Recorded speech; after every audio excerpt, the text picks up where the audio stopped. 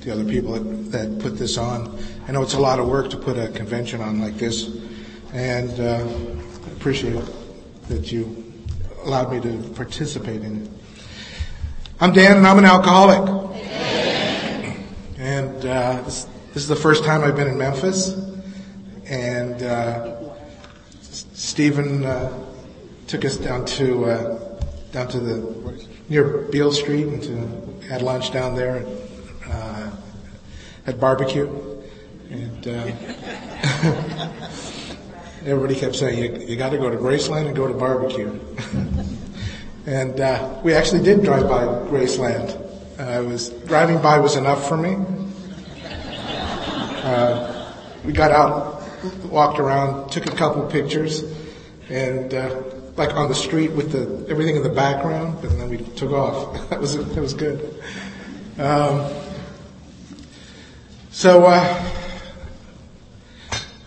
right. Again, as I said, I'm Dan, and I'm an alcoholic, and I thought that label for me in the beginning was like that kind of meant the end of my life. You know, I came to Alcoholics Anonymous after a long period of trying of being baffled about what happened to my life, and I was just completely I didn't know how I got here. I didn't know how my life had turned into what it had turned into. It all seemed to start off so innocently. You know, I was 15, and my mother started dating this guy that had this gas station, and I started hanging around the gas station, and there was about 50 people that hung around this gas station at not all at once, but they kind of like wandered in and wandered out. And this was in the late 60s. And in the late 60s, there was hippies, and the Vietnam War was going on, and all this stuff, and everything went through this gas station because there was just so many guys that rolled through it. Everybody rolled in with something. It was LSD, pot, Quaaludes, whatever, and it was I had a spiritual awakening as a result of this new way of life. It changed me because I went from Dan riding his bicycle up and down the beach and out of the beach side of Los Angeles, actually in Venice. Rode my bicycle up and down the beach, and then I threw the bicycle away, got a little motorcycle, and everything was different. Life was just wonderful, right? And alcohol did things for me that I didn't even know I was missing out on. And it just started with beer, and they smoked a lot of pot at this gas station, and they dropped a lot of acid, and people rolled in with all kinds of pills, and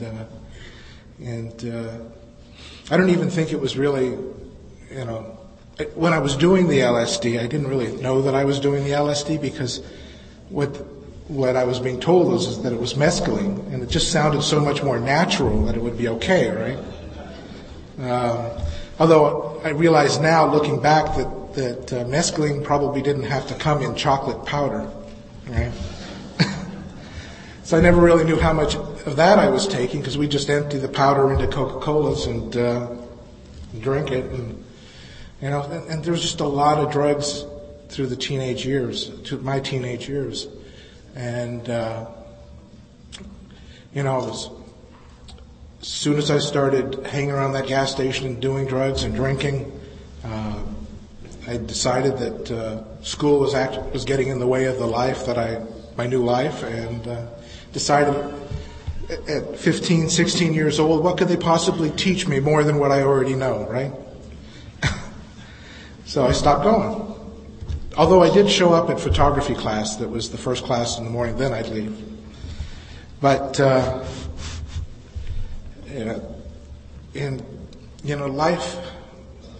life was good. Right? I was living exactly the way I wanted to live, doing what I wanted to do, drinking and started off with beer, but and I don't know why it started off like this, but we all would go to the liquor store, we'd hang out outside, right, because we couldn't buy it. Wait for someone to come up that would buy it for us, and typically what I would get was a quart and a can. For some reason, that was what everybody was doing, a quart and a can of Colt 45. And that went on for about 6 months, and smoking a lot of pot, and one day, my mother ended up marrying this guy that owned the gas station, and so this guy that was managing it became my stepbrother. One day he walked up to me and he said, "Dan, you're starting sentences and you're not finishing them." Right? He says, "Something's wrong." And I said, "Yeah, it's got to be that pot." So I stopped pot. I just made a decision that it was affecting my life in a negative way. So I'm not going to smoke pot. I'm just going to do LSD and drink beer. Right? And a little bit of angel dust every once in a while. Except with that stuff, every time I did it, I hated it. Every time I did it. But eventually, I made a decision that this was not good. I just would stop it. I stopped the hallucinogenics. I stopped the pills. I stopped. Cocaine was okay. But the beer, it was actually, I didn't like having to drink so much beer to get me where I wanted to go. And I found that if you mix a little tequila in with the beer, you have to drink less beer. And I later found out that there's a drink actually called Slammers. I don't know if you've ever had one of those with beer and tequila, and you slam it on the bar and you drink it when it foams up. So eventually there was less and less beer and more hard liquor, because hard liquor just got me to where I wanted to be. Right? And alcohol was always dependable. It was always dependable. If you were going to go on a date and you wanted to be romantic, rum was a great choice. If you were in a self-centered, feel-sorry mode, vodka was what did it for me. It kept me it took me right down into that pit. And then if you're going to go to a party and you plan to be getting rowdy or fighting or something, tequila, that was the only choice. Tequila got me aggressive. But if it was just hanging out with the guys, it just seemed like Jack Daniels was the only choice, right? Just hanging out, just doing guy things, and Jack Daniels. I probably developed a closer relationship with Jack Daniels than any other person in my life. And that thing, it lasted longer than any other person in my life.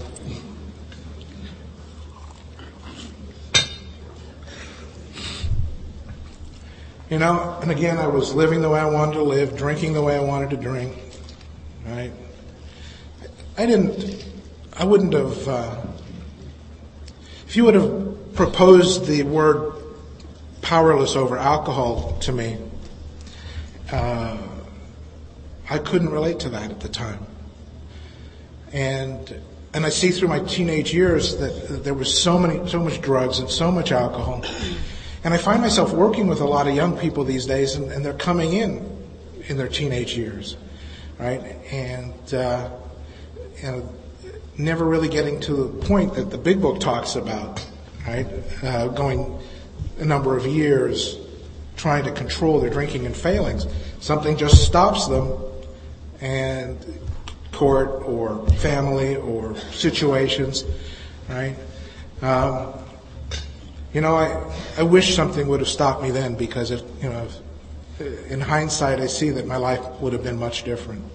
But I seem to have set my life up in such a way that nothing could stop me. My parents were certainly not happy the way I was living, and I was convinced that was their problem, because I'm not hurting anyone.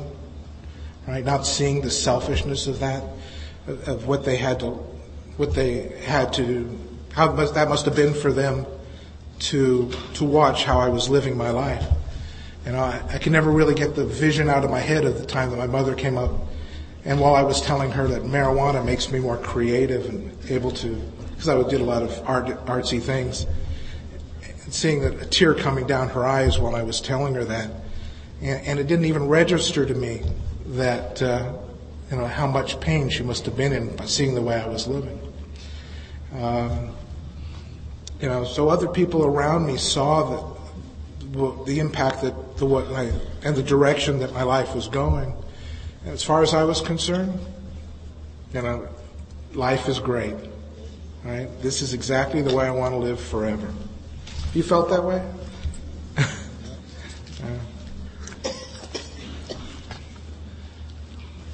And that went on for a lot of years. And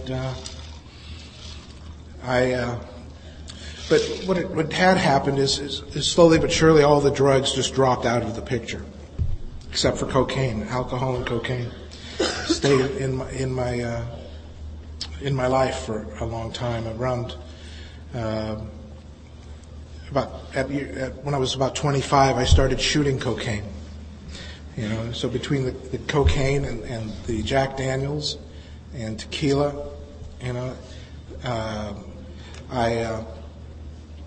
I was just living life exactly how I wanted to live it. And I couldn't see how it was affecting me negatively, because when I was in it, see, I've always had the ability to start businesses, right? Looking back, I realized if that wasn't the case, I probably would have seen some other things sooner, because I realize now, looking back, that I was somewhat unhirable, right? That the way that I was running my businesses, the businesses failed, but I never got fired, right?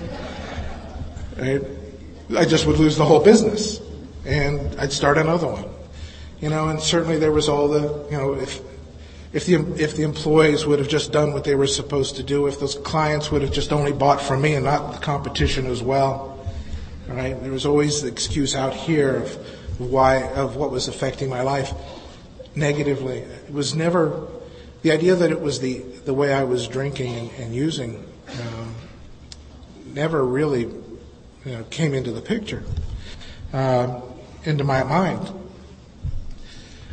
So, I was drinking tequila one night and was at this singles dance, and I met my first wife. She was dancing with somebody else, but I was drinking tequila. And that's just why I like tequila. It's just why I like tequila. At least that night. I mean, but,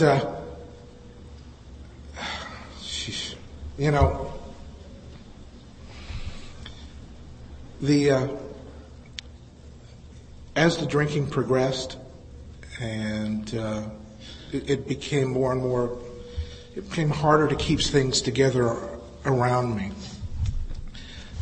About 1985, I had gotten married, and then my mother passed away, and then 11 months later, my father passed away.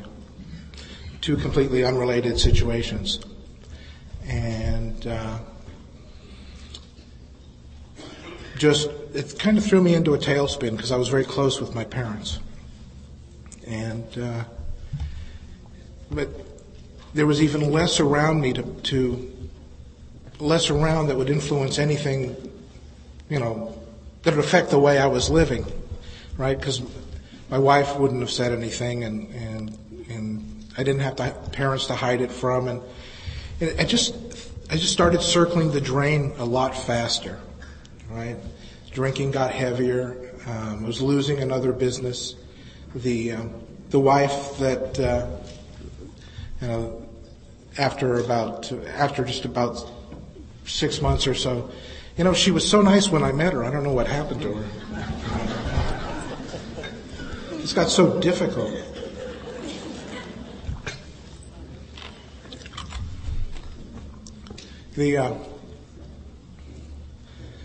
I just remembered I can't chew ice when I got a microphone on my lapel. And I don't, looking back in inventory, I can't even blame her for the way she was feeling. I had this little business about half an hour from where we lived.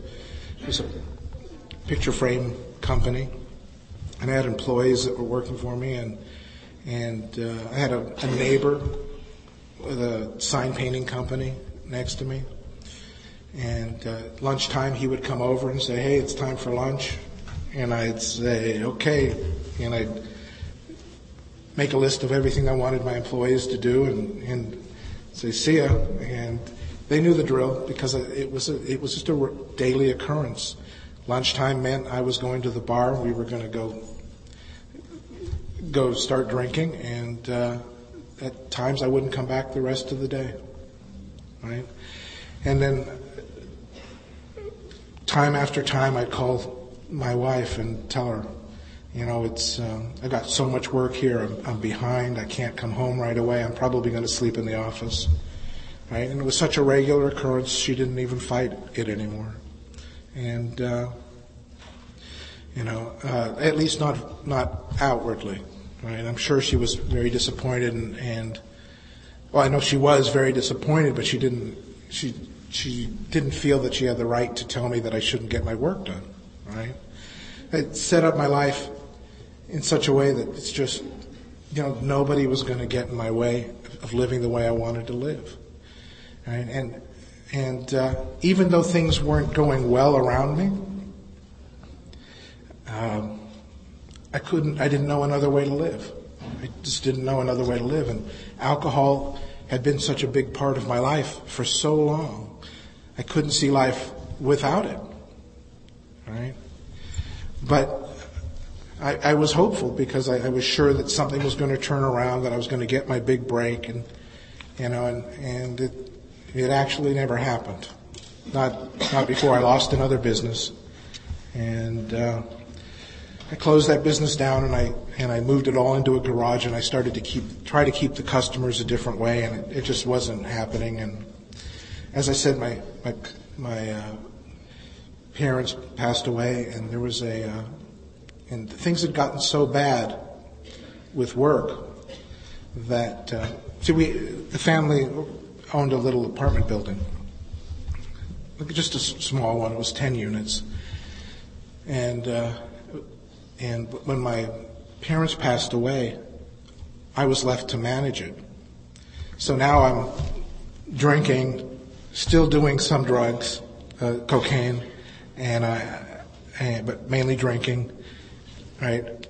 Work is trashed. The relationship is going down the toilet fast. Right? And I've got a regenerating bank account that I'm in control of. It regenerates every month with rent coming in. Right? So nobody knew that I was unable to pay rent. Nobody knew that I couldn't afford food. Nobody knew that that the only way that I could get my booze was to use the money from this apartment building. Although I wasn't stealing, I just decided that my job was so important that I deserve a paycheck. On top of the rent money, on top of everything else. Right? Stealing? No. I didn't realize that till later. So, looking from the outside in, you wouldn't think that things could get worse. And on the outside, I don't think things really got too much worse. But what had happened is over the next few years, it got worse inside. Because alcohol stopped touching that part of me that it used to touch. Right? I was still getting drunk, but there was obviously something wrong, and I looked around my life to see what it was, what was left, because the business was gone, the customers were gone, everything was gone, but she was still there. So I got the bright idea that if I threw her out, that things would be better, because her nagging, her stresses, her problems, they're her problems, so I threw her out. But that didn't fix anything, because that only left me sitting on my couch, looking around my life, thinking, what happened? Right? I thought so well of myself, my ability to start businesses and get the. I thought I could easily get what I was sure that I was going to retire at 30. Right? At least that's what I thought when I was younger. And 30 came and went, and I just sitting there. I just remember this specifically. I'm sitting on my couch, looking around my life, thinking, "What happened? What happened?" Right? I had stopped doing the drugs. I pushed out everything that was important around me. I had nothing left to blame in the way that I was living, and I woke up. I had to stop drinking. I started to see the impact that it was having on my life. Right? And that's where the fun started. Right? I say that jokingly because the next part, in a meeting, if the topic of the meeting is spiritual awakening, a lot of people will talk about nice, feel-good, fluffy experiences, like a spiritual awakening is supposed to feel good. And I'm sure I've had those, but those aren't the ones I remember. The spiritual awakenings that I remember are the ones that are so painful and impact my life so greatly that there's a shift inside. And those, for me, usually are the spiritual awakenings of the painful variety.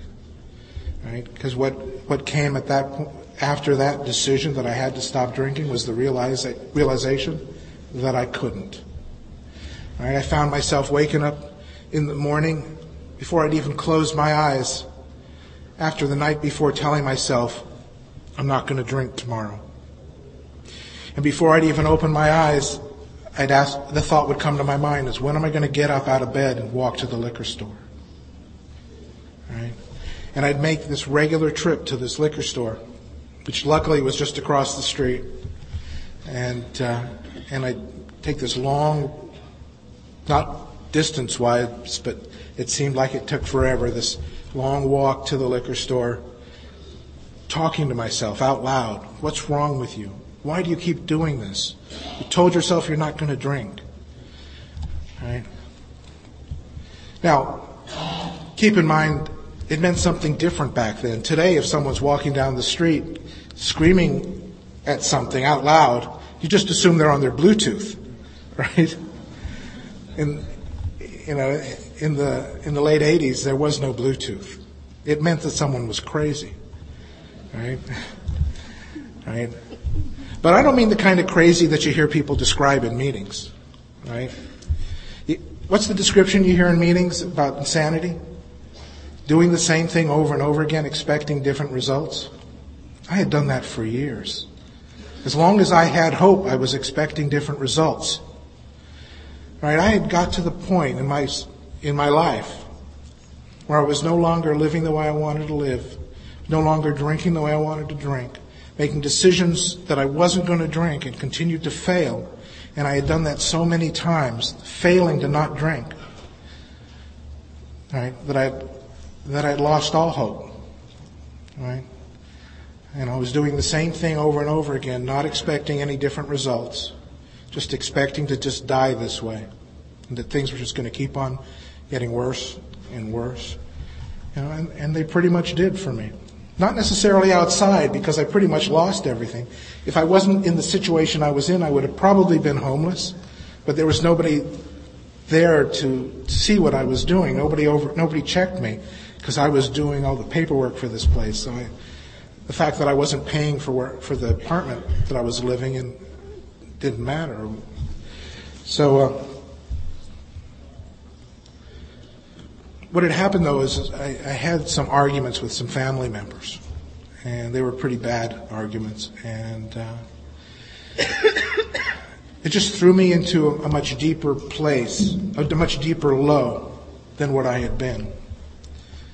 And I just thought to myself, that's enough. I can't do this anymore. Right? Because alcohol took me to the place that I didn't want to live in. And I had been in that place I had been in that place for 2 years, right, trying to stop drinking and continuing to fail.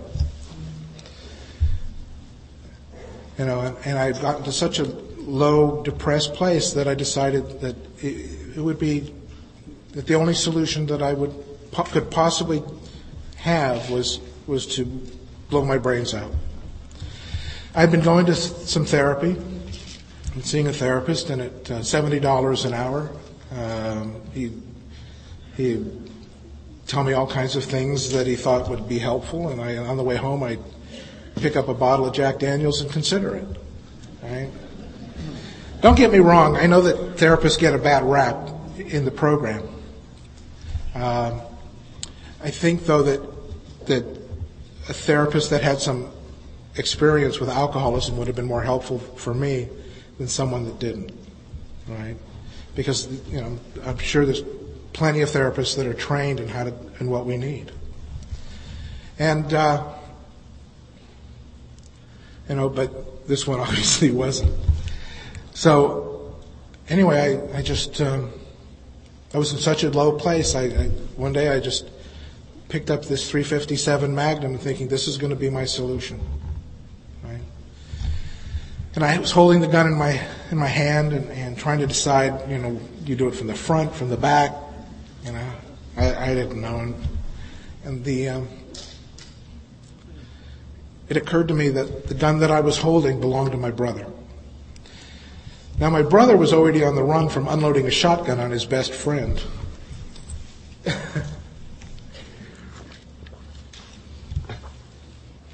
And I really probably care more for my brother than anybody else, anybody or anything in the world. And for a split second, I thought about it, and I thought, this is not the right gun to use to blow my brains out with, right? Because I didn't want him to think that he did it.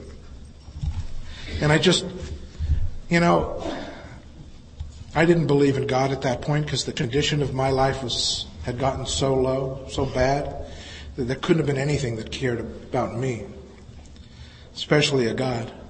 But I looked up and probably did the most sincere prayer that I'd ever done in my life. I just looked up and I just said, help. Just said, help. You know, and went to sleep, and the next couple of days I was walking down the street and I bumped into an old friend from that gas station. Didn't even recognize him. His whole face had changed. It turns out he'd gotten sober. And, you know, I was talking to other friends. I was talking to family members. I was talking to this therapist. Never really wanting to say too much because you don't want him to get in the way of your drinking, right? But this guy, Brian, you know, I drank with Brian. I know Brian was much worse than I was. I always thought. So it was kind of strange to see him in this condition because he was, you know, his eyes were bright. He was attentive. He was sober, right? But the thing was that I was trying to say is that I felt that I could talk to this person without holding anything back, right? Because he was like me. And that's one of the greatest gifts that we have here is our experience with the way we were, with our experience drinking, right? And you know, he must have read that chapter working with others because he said just the right things. He didn't say anything that chased me away. He didn't start talking about God. He didn't start. He just let me know that he had gotten sober, and if I wanted some help, he was there for me. And then he started to talk about these meetings he goes to, and I thought, oh no, I'm not going to any meetings. I'm not that bad yet. But it didn't take me long before I called him and he says, okay, tell me more about those meetings. And it took me to my first meeting, and I hit Alcoholics Anonymous like a bug hitting a windshield. I just stuck right from the beginning, right? And I got really into the program. because, I was so hopeless that the devastation of where my life had gotten, and now going to these meetings and seeing other people who talk about how their lives have changed just got me into a place of such hope that I really wanted something. I really wanted more. But I was hearing so much conflicting information, and you guys were talking about God, and the back of my hair would raise. Right? It's like, God, there's got to be something else working here, not that. So I figured the people that were talking about God were delusional, and I set out to find out what's really working for you. Right?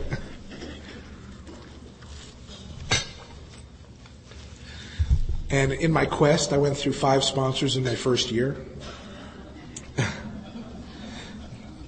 You've heard it. Not enough time for me. He's got too many other things going on in his life. I'm not important. Right? There's the whole list that I hear from other people these days. And but I ended up. One of the things that made it difficult is you guys said find someone that has what you want. Look around the room. That's tough.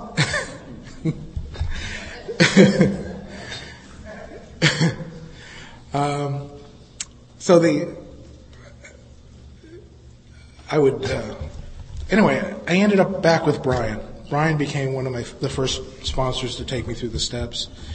The other ones started. I had probably done 1, 2, and 3 probably with each one of them, but Brian got me all the way to step 10 and 11. Now Brian I didn't pick initially because he was driving a Volkswagen. He was just a handyman, right? So he didn't have what I wanted. He didn't have any girlfriends, But you know what Brian had? Brian had a sense of peace inside of him. Brian enjoyed his life. And it had been a long time since I had a life that I enjoyed. Right? Because I walked in so hopeless and so worthless. Right? And I didn't know if I'd ever feel any different. Now, I wouldn't say Brian was such a great step worker. And I don't even think he got too far in it himself. In fact, I have a feeling that I passed him up. Which is probably a good thing because when it got to step 10 and 11, you know what his instructions were? He says, now go find an 11-step meeting. Right? And I realized what that meant really was Brian didn't know how to take me through 10 and 11. He said, that was his way of saying, go find someone who can. Right? And I walked into a room that became my home group for up until today. It's still my home group. And that was in my first year. So in 1989, I started in this group in Santa Monica. He told me to find an 11-step meeting. The name of this meeting, it happened to have been the night that I opened the book up to, the directory up to. And the name of the meeting was steps 10, 11, and 12. I thought, okay, this is what he wants me to find. Right.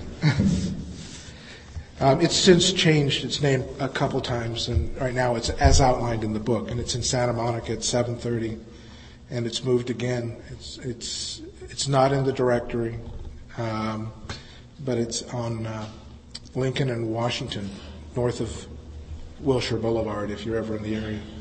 And the not being in the directory is a whole other issue that I don't get into now with the amount of time I've got. But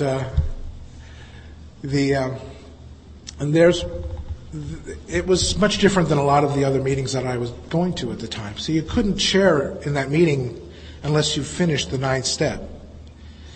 Right? If you hadn't finished the 9th step, you could only ask questions. Crosstalk was allowed. And there was nothing in the format, I guess, that said you had to be nice with the crosstalk. Right? And what I've come to learn is it's hard to cross-talk in a really nice way, because anytime anybody's cross-talk, they feel challenged, and even if someone approaches it nicely, it's still take it offensively. But that was kind of the arena that I grew up in Alcoholics Anonymous and crosstalk meetings. And I love them now. I love them now because it challenges me. Right? Because with the questioning and the not and the making the format of the meeting important, right? Having people stick to the format, right? It was so much different than the other meetings that I went to, that anything goes, and one of the things that I realized with some of those meetings, when I go back to some of the first meetings that I used to go to, a lot of those people didn't get any better. And I realized that if I stayed in those meetings, that I would never be able to get any better than how healthy the people were at those meetings, right? Because they weren't doing anything to get themselves into a better place, right? So I'd go to those meetings that I'd revisit those meetings, and that seemed more like unsupervised group therapy, right? And I'd repeat what I heard in my meetings, and I was pretty much ostracized, because I found that in those meetings that I used to go to, that if someone comes in and they've had this enormous problem that they've been talking about every week for the last 5 months, right? Everybody, and they're very upset about it, and everybody will clap and say, keep coming back, and want to get all lovey with them. And then you want to share something about recovery out of the big book, and how much it's changing your life and how well you're getting. Then you hear people grumbling and dropping keys, and it's like, I guess it's almost like people don't want to go to hell on their own, and it almost lifts them up to see other people are staying sick. The fact is that I became really partial to meetings that were really passionate about doing the work out of Alcoholics Anonymous, doing the 12 steps, not just listening to tapes, not just reading about them, but doing what it says in the big book. And I found myself having come in at such a worthless, devalued place. Today, being in a place where I've touched so many lives, I can't feel that way anymore. I have people that I'm working with currently. I have people that I've worked with in the past that are now working with others, who are working with others, who are working with others, and on and on. Right? Sometimes I go out to coffee with people, and there's 4 or 5 generations of sponsorship sitting right at the same table. Right? And it touches me at a deep level to know that I didn't work with them. I didn't work with all them. Right? I worked with one person who worked with another person who worked with another person. Right?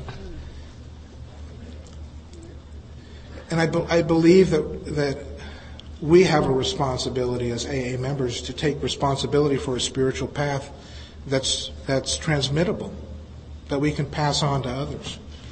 Right? I've worked with people that in the beginning we say, that this is about working with others. That I'm going to spend all this time with you, and the only thing I need from you to repay me is to take this seriously and work with others.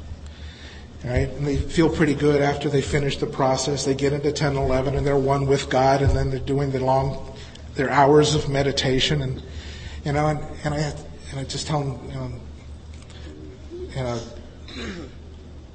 it's so easy to turn a spiritual path into a selfish way of life, right? But as it becomes about me feeling good, and what's in this thing for me? Why should I do anything to make me uncomfortable, right? But I can't. All I can do is present the program as it is outlined in the book, and I talk to them about what I do. And I try to be an example of that program, right? And I think I come pretty close. I'm sure I'm not perfect at it, but I also find that it's those imperfections that keep me on the path, right? So I think the way I live gives some sort of testament to what's available here. And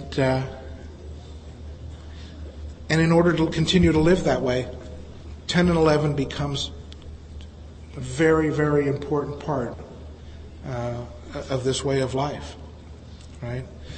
And over the few decades that I've been doing it, that practice has evolved, and I always use the Big Book as a guide for that.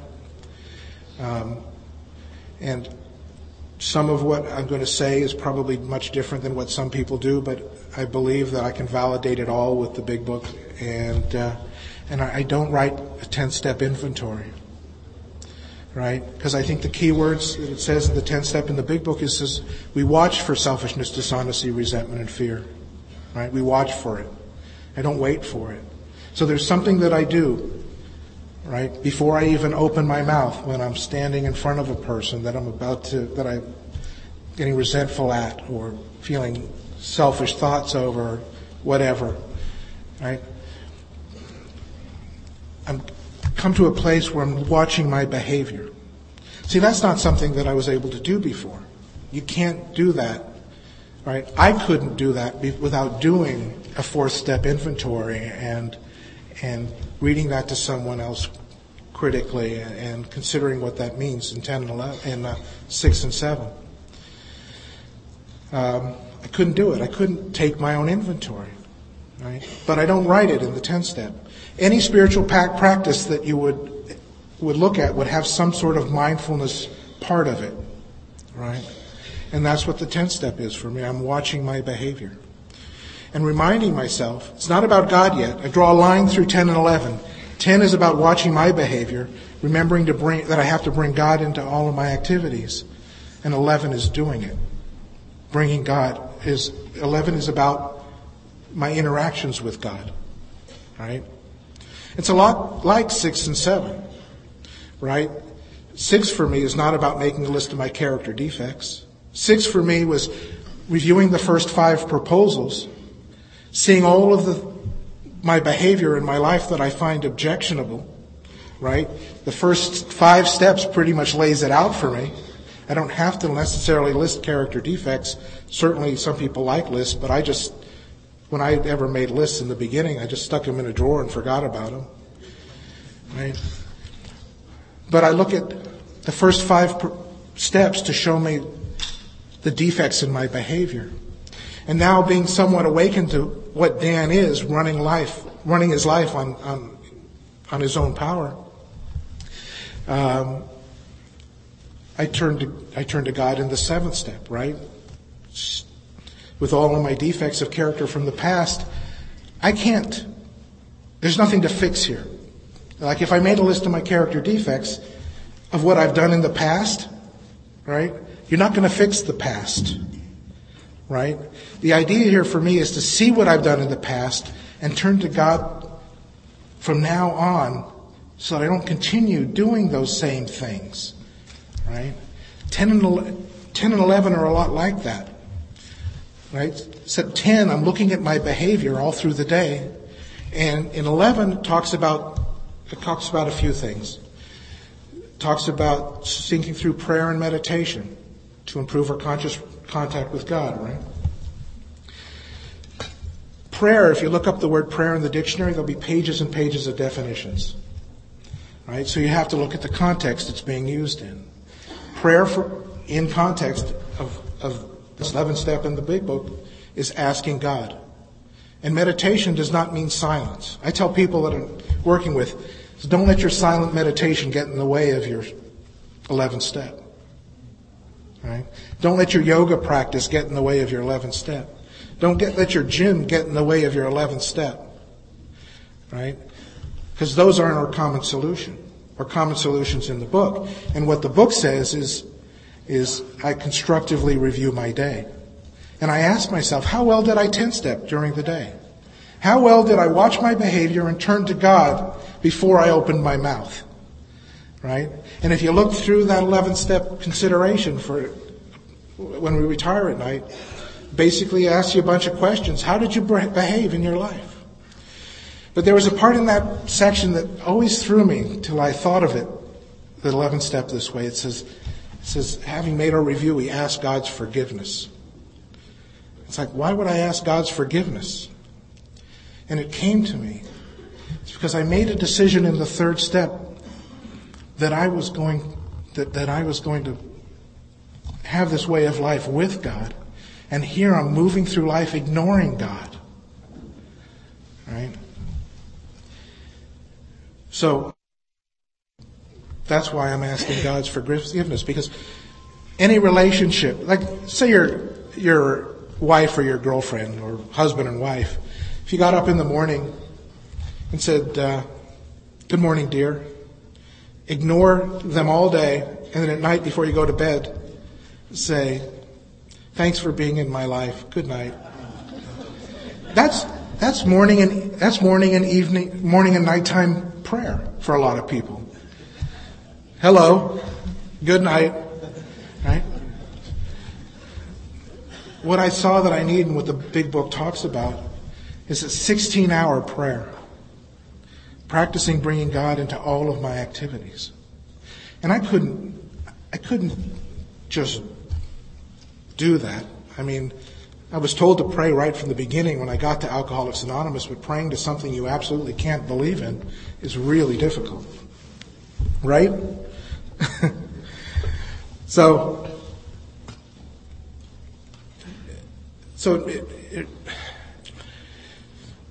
there was that big question about prayer and God for me. And it's like, if God was so great, why doesn't he just prove himself? Right? Why doesn't he just prove himself to me? And the other thing I heard,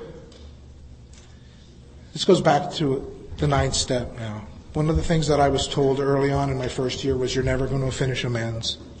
That you can't finish amends. Right? My experience with the 9th step was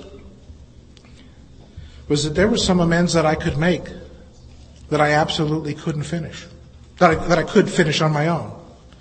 But I got down to the last 5, to these ones that I absolutely couldn't do. The ones that I told myself I was never going to do.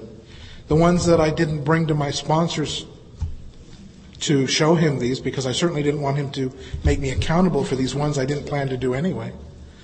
All right? But it was those last 5 amends, because the Dan that got to those last 5 amends was a different Dan. Right? And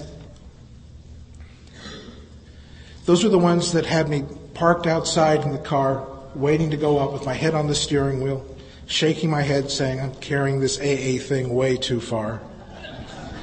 Right? The ones that I absolutely didn't have the power to make. Right? And those are the ones that the prayer proved itself to me, that God proved itself to me. Those are the ones that I saw that I lacked the power to do. Right? But when I got to that point and honestly asked for more strength and went inside for that strength, the strength came and got me out of that car and up to that door. And one of the things that was big in my home group is we talked about the noise that it makes when the 8th step turns into the 9th step. Did you know about that? There's a noise that happens when you're actually through 8 and into 9. It sounds like this. And you're knocking at the door of the person that you set the appointment with.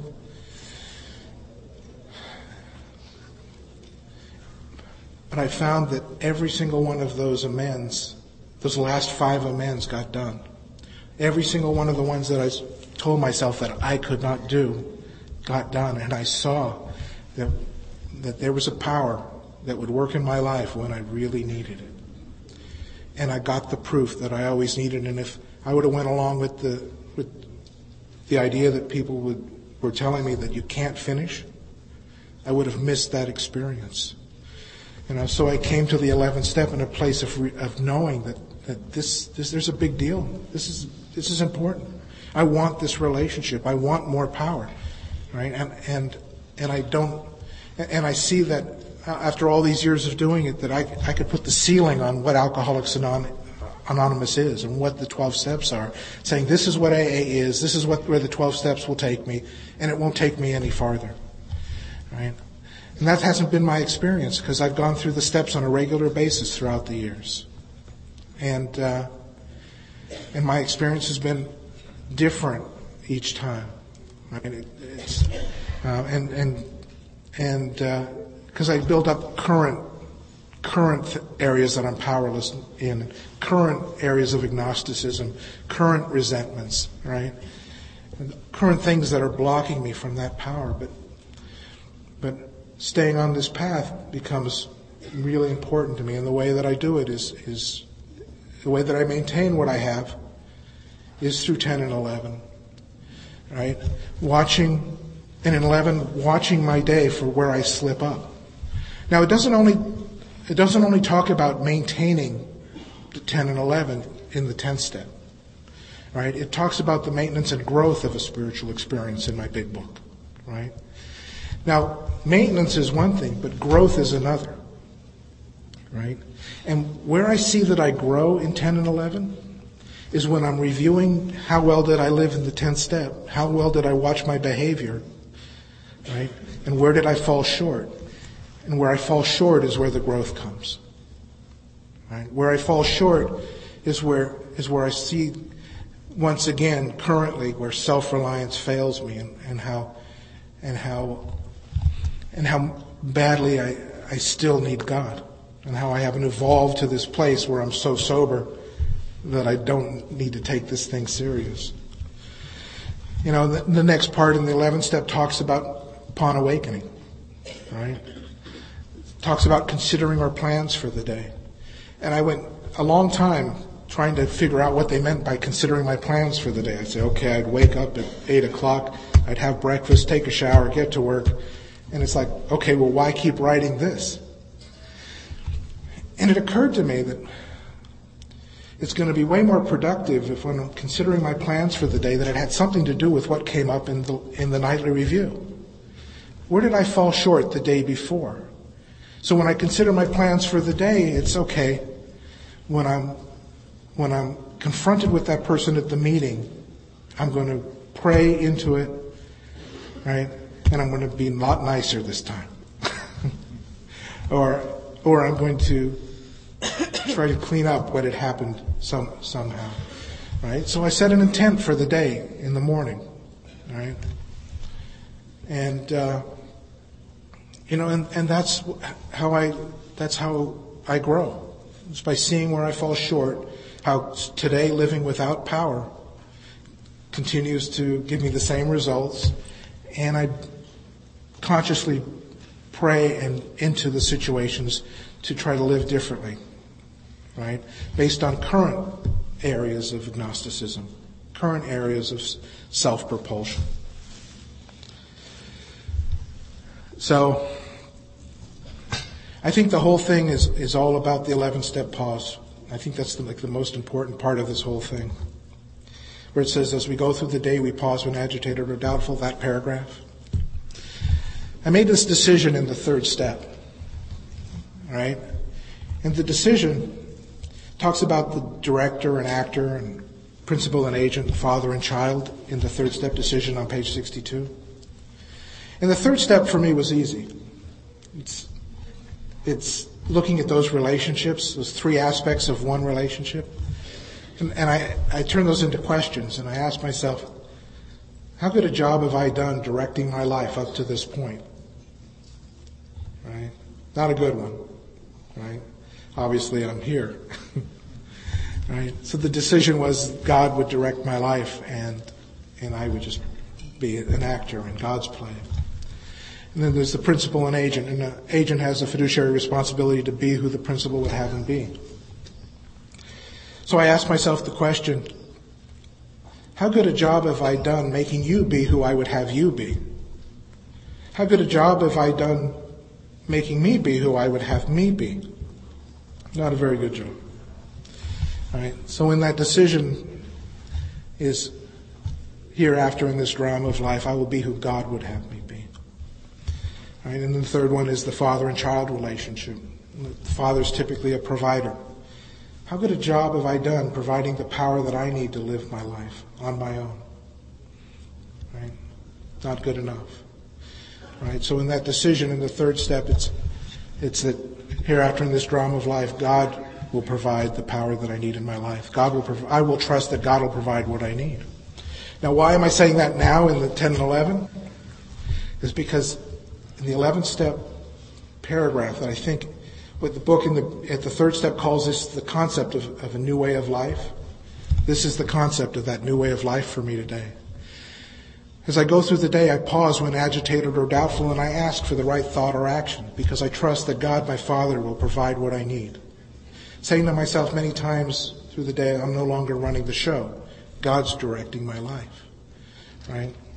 Saying to myself, I forgot the wording, just left my head, but it says, thy will be done. What would God have me be to you? Right? What would God have me be?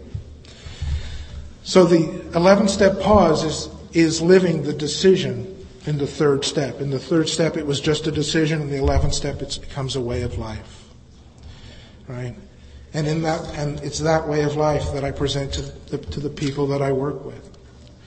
Right? It's in that way of life that people see an example of what the process can give to them, can bring to them. Right? And if you want to learn something well, teach it. If you want to learn something well, you teach it. Right? And that's, I would say that has taken me so much farther than initially where I was. Another part in the book talks about we grow in understanding through work and self-sacrifice for others. Right? We grow spiritually through work and self-sacrifice for others. Not from sitting in long times of meditation, not from sitting crossed legs with my fingers up in the air. It's through work and self-sacrifice with others. And I find that nothing touches me spiritually more than that job. Right? And I call it a job because it takes up a lot of my time. Right? And I wouldn't replace my current life for any other life that I've ever had or any other life that I've seen. I love my life today, and that wasn't the way I came in. My life is surrounded by people that care about me, that are grateful to me. And I really feel like I get way too much credit for just passing on the life that Alcoholics Anonymous has given me. Right? There's just so much more here than what I ever imagined. If you would have asked me in the beginning, what do you want out of this thing? I would have said, I just want my life back. And thank God I didn't get my life back. Right? Right? I got so much more. So much more. And, and to watch the people that I work with being in the same place. I don't call them pigeons. I call them friends. Right? I know there's a lot of cute words for people's sponsees. I call them friends because what I think is my job is to bring them up as peers. Right? Not people that are going to be like underneath me. I'm not this pyramid where I'm at the top. If anything, I feel like I'm at the bottom of the pyramid, an upside down pyramid. And my job is just to support others that support others. And having the presenting 10 and 11 in a manner that's like that, where it's about them taking responsibility for their own spiritual path. Sponsorship is easy because when they call me, it's easy to sponsor a lot of people when a lot of them are doing fine, right? The questions I get, it's only when someone's hung up on when they can't get over a resentment, right? That if they what a lot of people call a 10-step, I prefer to call it an 11-step, but it's just semantics. But when people call me and they want to read an inventory to me, or if they have an issue, I should say, they have to have written an inventory, right? Because if they call me without writing an inventory, it's like there's nothing to talk about until you get clear on it, right? It says in the 10-step, it does say we continue to take personal inventory. It doesn't say we continue to whine to our sponsors about those people in the meeting, right? See, that's why I need 10 and 11 right now so much, is because you people. Because you people are what's the bulk of my life right now. Right? But when I talk to them,